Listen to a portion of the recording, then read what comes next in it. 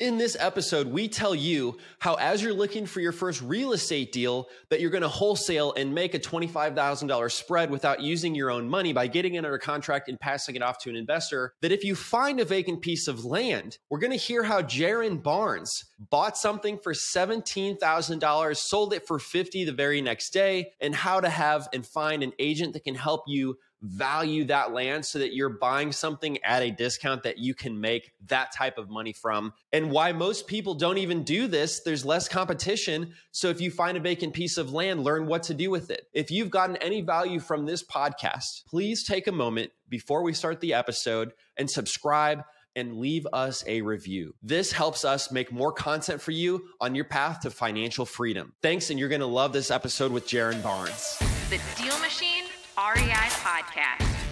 Everything you need to know to get started in real estate investing.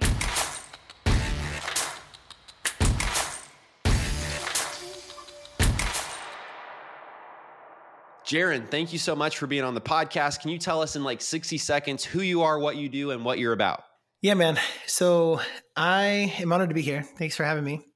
I am the lead educator at the Land Maverick Society, which is a coaching, training hub of awesome land investors.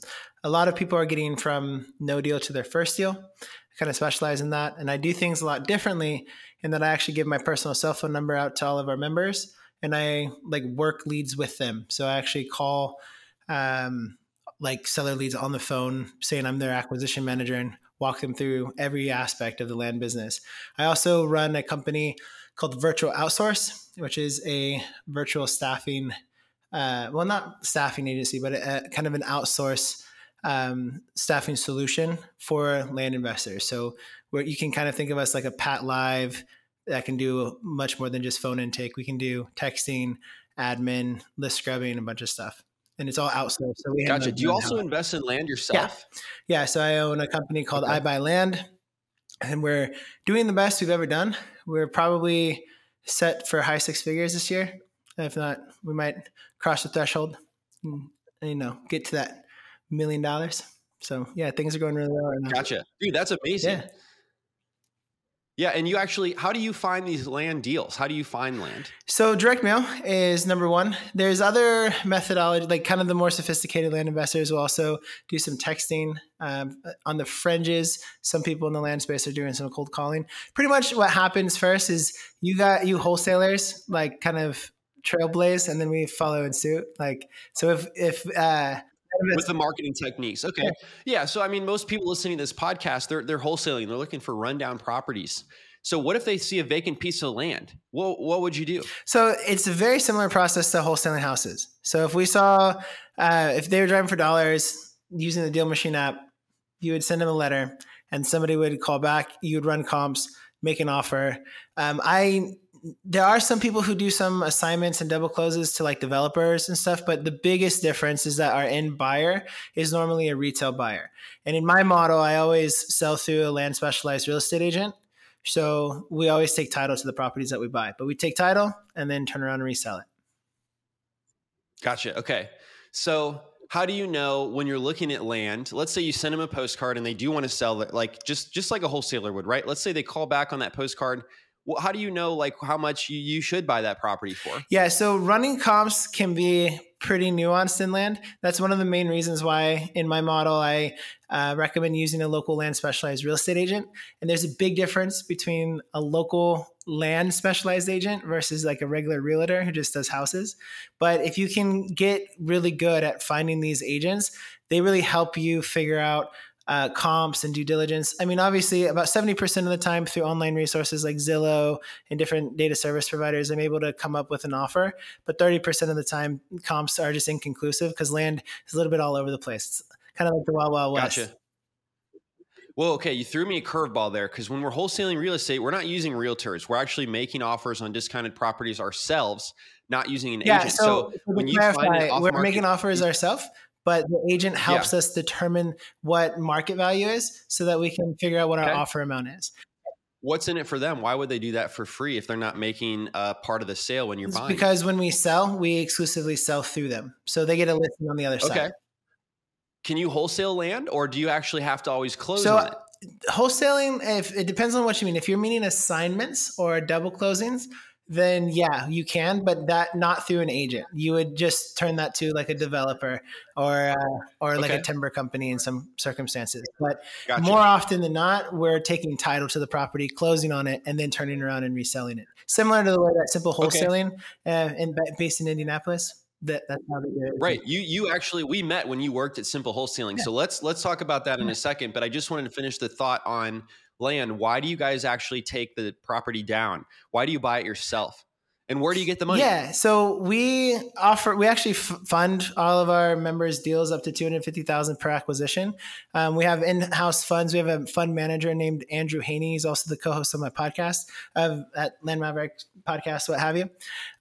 So the reason why is because, one, we're so dependent on using land specialized agents to figure out comps and help us with due diligence. They do a lot of work for us on the front end. I've literally had agents go out and stake property for like percolation tests and stuff. So like in North Carolina, I had an agent literally go and flag a mock site plan for county reps so that we could like kiss the ring and go through the process of getting a proper perk test done. And what is a perk test? A perk test is a percolation test. So if you have a property that is not on city sewer, you need to see if the soil is porous enough to support a septic system. And so, okay, that's kind of the process. And so that obviously comes in and into the value of the land, right? Because you can't build on it, can't put a septic system on it. It might be worth less. Exactly. Yep. Substantially less. It would kill the deal. Wow. Things I didn't know about buying land. Love it. Cool. And so, all right. I think that was pretty exciting about land. Can you tell me about Simple Wholesaling? What did you do there when you worked at Simple Wholesaling? Because I know them because I used to live in Indianapolis and they were one of the biggest wholesalers. They do like 300 wholesale deals per year. What did you do there? I was the head of dispositions. So I was the disposition manager. So my job was... So that's like a fancy word for like just selling the property, right? They've got it under contract and now it's your job to sell it for as much as possible to an investor so that you guys can make a spread. Without, actually buying it, flipping it yourself, but you're still making that spread, which is what most people are trying to do listening to this podcast. Yeah, and at Simple Wholesaling, we actually took title too. So the model is very similar. So occasionally we would have sold. You guys would double close. No, right? We would take title, close, and then turn around and resell it. Similar. Yeah, okay. And so it's very similar to the way that I do the land business. I think the reason why Brett would do that is we would also put our properties on the MLS locally. So like that was... Okay, so he tried to sell it on the MLS, and in you can't really do that if you're... So like, but again, we would take title. So we would own the property, close on it, and then turn around and resell it. Mm-hmm. Yeah. Gotcha. Mm-hmm. Cool. Okay, and again, why did they do that instead of wholesaling with an assignment fee? Because there's a lot more control that you have. Like on paper with assignments, I like the least because you have to disclose how much money you're making to the end buyer. Double closings kind of makes it more kind of private. And, there's kind of, depending on the title company, if the end buyer can have the funds or if you can use the funds of the end buyer to finance the front end transaction between you and the seller, that's a really cool way to do it. Or if you use a transactional funder, that's a cool way to do it. But when you take title, the main issue is, the working capital. But if you can solve that, you have full control over the property. If I want to subdivide, or talking like Simple Wholesaling, if he wanted to flip a house as kind of an alternative exit strategy, or there was some improvement we could do on it to maximize profits, that gives us that flexibility to do it. Did they start that way, or was that something they added to their process once they started doing hundreds of deals per year? No, so that was Brett's dominant strategy. So how he even got started in wholesaling houses is he bought a property on Craigslist for cash, and then was like, well, what do I do with it? I guess I'll turn around and resell it. I think he bought it for 9 and sold it for 15 or something. And so that was always his methodology of doing it. He used a lot of personal funds, but then would also use backup funders. And that's similar model to what we do in land. Gotcha. Well, let's switch over to being the dispositions manager now. Like, what was the best deal that you ever dispossessed? Is that how you would say it?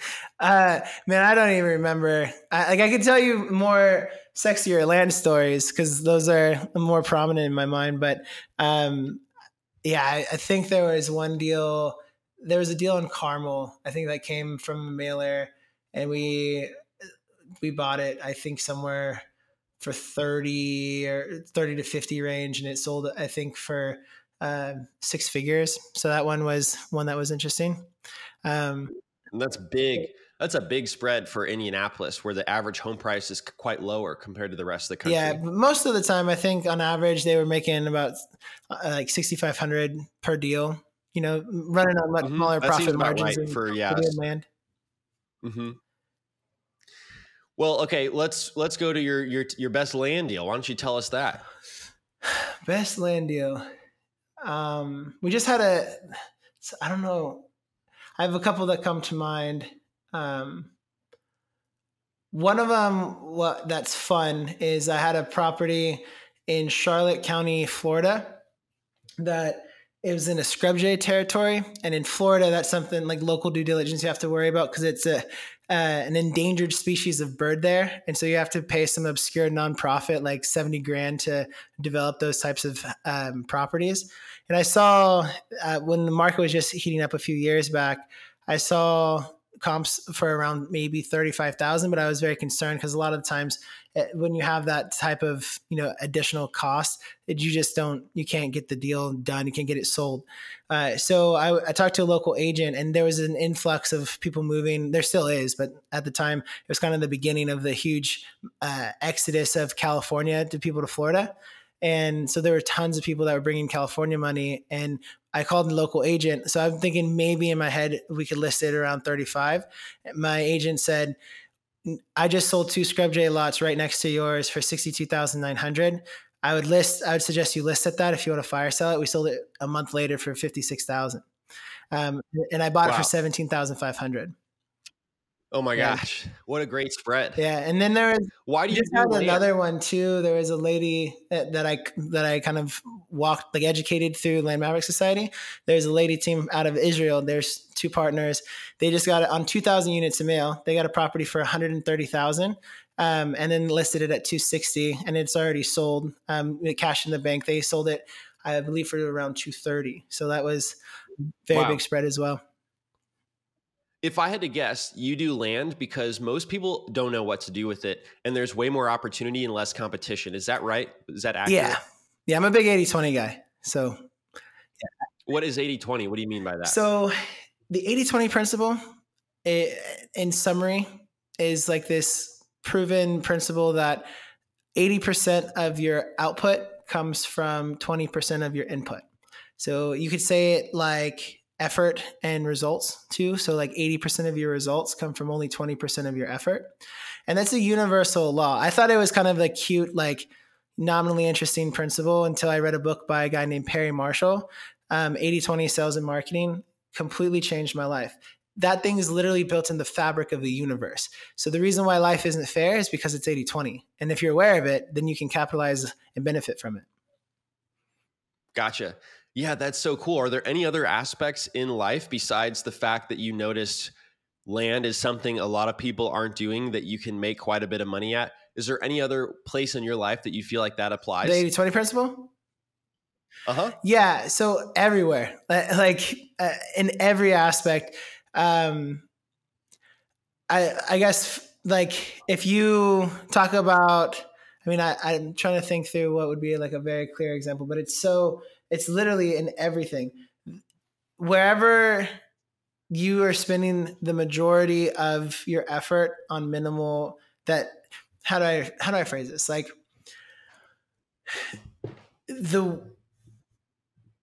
what it means to live a lifestyle of being 80-20 is you're able to you develop a muscle of quickly identifying key points of leverage in every aspect of your life. I would rather, I'm drawing a blank on good examples here, but when it comes to diet, for example, I'm looking at this diet by a guy named Alex Hormozi, and the way that he does it, he tracks, instead of like freaking out and geeking out about calories and, being vegan or paleo or whatever the heck and going all crazy. He's like, I eat 200 grams of protein before before lunch every day. And then I eat whatever I want. And he eats ice cream every single night. So he's not counting calories and freaking out. He's just doing the core thing that moves the needle the most for him to have the physique that he does. And in whether we talk about marketing, the reason why I do neutral letters as opposed to, blind offers or other things is because it gives me, like I use color, for example, as opposed to 99% of land investors just use like black and white letters. Like little tweaks that you can do are really what give you the most amount of leverage in life. Music is the same. You could look at here's a good example of how I use it in life. Whenever I go to a restaurant, I will, instead of trying to figure out what I want to eat, I won't waste the brain power. I'll just say to the waitress, what's the most popular thing on the menu? And then I'm going to go with that because most likely based on 80-20, it's going to be the best thing on the menu. Please open up your podcast app right now and leave us a review and let us know what you thought of this episode. It means so much because the reviews help us get in front of more people. And the more people we can get in front of, the more we can help them achieve financial freedom. And we also get more energy to put more content out like this to help you. So by leaving us a review, it will give you more content to come to help you along on your journey. Thank you so much. Interesting. Yeah. I mean, I've heard it actually, the classical example is like 80% of the wealth is held by 20% of the people. And so if you figure out, basically you do a bunch of stuff every day that's probably not making you money, right? And you figured out, well, 80% of the stuff that does make me money comes from 20% of my actions. Once you figure that out, if you can cut away the other 80% and just focus on the 20 that makes you money, it'll free up a lot of your time. Well, and a real practical version of that, what everybody who's a wholesaler should be optimizing for, same thing for land investors, is offer amounts. Like not offer amounts, but how many offers have you made? If you, from a KPI standpoint, if that's all you obsess over, the more offers you make, ultimately, the more deals you're going to have. So do whatever you can to make more offers, and that's going to move the needle. Talk to me about how many offers do you make per week? Oh, my wife runs a lot of the trenches. So I'm going to be shooting from the hip here. But we are probably seeing 5 purchase agreements a week or so, somewhere around there. Great. We're probably walk me backwards, to be able to like send out those offers. I would imagine she's probably sending at least 15 to 20 offers a day. So she's sending 15 to 20 per day and she's getting 5 per week accepted? Yeah, roughly. I mean, again, I'm shooting from the hips here and it might be off here or there, but we send out a lot of text and we send out a lot of mail. And so for land compared to houses is a joke. Like our average in most states to get a deal is like one deal for every 3,500 units of mail. So it's like way. Wait, hold on. What, you get one deal for every 3,500 units that you mail? Is that what you said? Yeah, in land. In most states. Yeah. Gotcha. Yeah. So a beginner typically will tell me if they're going to quit, they're like, hey, this doesn't work in my market. But then I ask how many properties they've added to their deal machine account and it's like 20 and they haven't heard back. And so they think it doesn't work because nobody's actually contacted them back. And so if that's a piece of advice I would give somebody who's brand new, it's like you have to know what your KPIs are. What is somebody in your market doing that is successful? If they're sending 3,500 pieces of mail to 3,500 units, then you need to do that also before you declare that this doesn't work in your market. And so I think that's really fascinating. Where are you finding those 3,500 units? Are you just taking a list of vacant land in certain areas? Exactly. PropStream, PropStream, DataTree, or our preferred data service provider is kind of wrapped up in our mail processor. Supercharge offers. Yeah. They're incredible. Yeah. And they can do stuff for household sellers. What are you using to filter by? So I like to target senior owners and pre-probate property. Senior owners and coupled with out of state can be a pretty strong bang for your buck, again, 80-20. But sometimes depending on if it's a new market or if it's a market I know really well, I might just do a wide range and just see what sticks and then double down on what gets results. And also obviously nothing built on it. Right. So you could do that in Deal Machine as well. If somebody has Deal Machine listening to this, you can use List Builder to filter pre-probate and also, the geography that you want to look at, vacant land And what was the final thing that you said? Senior owners, pre-probate. Senior owners. Yeah, senior owners are Yeah. like huge for us. So that's amazing. Why do you think that is? So I think it might be a couple things. Senior owners, at least in regards to land, are in a position where they're not able to use the land anymore, and they're stuck paying property taxes on a property that they would love to use, but they're not that attached to. And so that's a big source for deals. Another piece too, senior owners, I think, respond to letters more than younger generations. So I think I might see that being a bit skewed, to be honest, because the bulk of what we do is direct mail. But on our texting, I would be curious to see if we have a younger demographic that responds. But pretty much across the board, like, we have this perfect storm right now for the land business where we have a housing crisis in the nation and we have a bunch of people moving from certain states to other states. And yet at the same time, baby boomers are retiring. And so they have a bunch of property that they thought they might build on someday or that they use recreationally, but they got to get rid of it because now that they're older in age, they might be ill of health or unable to use it for one reason or another. Gotcha. So that makes sense. And I think senior owners are a great thing to target for homes as well, not just vacant land. Yeah, I agree. So Jaron, what was your life like before you actually, went on your own and started doing real estate investing on your own? What were you doing maybe even before Simple Wholesaling? Yeah. So my journey is kind of funny, man. I got started doing like a bunch of nonprofit stuff. I quit university. I went to my freshman year and then I skipped this. I'm going to go pursue my passion. And I was a superintendent of a homeless shelter where I was telling 40-year-olds, 19, wow. I was telling 40-year-olds to go brush their teeth and make their bed. It's super weird. And then from there, I met my wife and I found out that I got married really young and I found out that there's this pesky thing in life called bills and I needed to figure it out. So I, from there, read a book called The Millionaire Messenger by Brendan Bouchard that really opened my eyes to the whole world of entrepreneurship. And then I started The Millionaire Messenger. Yeah, it changed. That was the catalyst. Most people, a lot of this for real estate investors, it's Rich Dad, Poor Dad. But for me, it was The Millionaire Messenger. And I had some friends that I was close to in the Bay Area that were starting to pursue business. And I actually got a job as an insurance guy for a month. I convinced this guy to hire me without a college degree. And then I went and quit on him a month and a half in because my friends decided to buy into a real estate program at the time for flipping houses. And it didn't really work for him. The strategies would work for other states, but not for cutthroat Bay Area. But long and the short of it, I quit my job and went door knocking pre-foreclosures in the San Francisco Bay Area. And then while I was doing that, I started a little blog to track my journey. And I wrote an article about bigger pockets. And this was back in the day. This is 2013, 2014. So they weren't what they are today. It was just literally Brandon Turner and Josh Dorkin. And one thing led to another. They came to do a presentation for Google and I connected them to the guy that runs the Bigger Pockets meetups. Ended up getting hired by Bigger Pockets for a 4-month period. It was a temporary fill-in until they started building their team in Denver. But for a nano minute, on a daily basis, I was talking to Brandon and hanging out with the Bigger Pockets guys. And then from there, I moved from California to Indianapolis.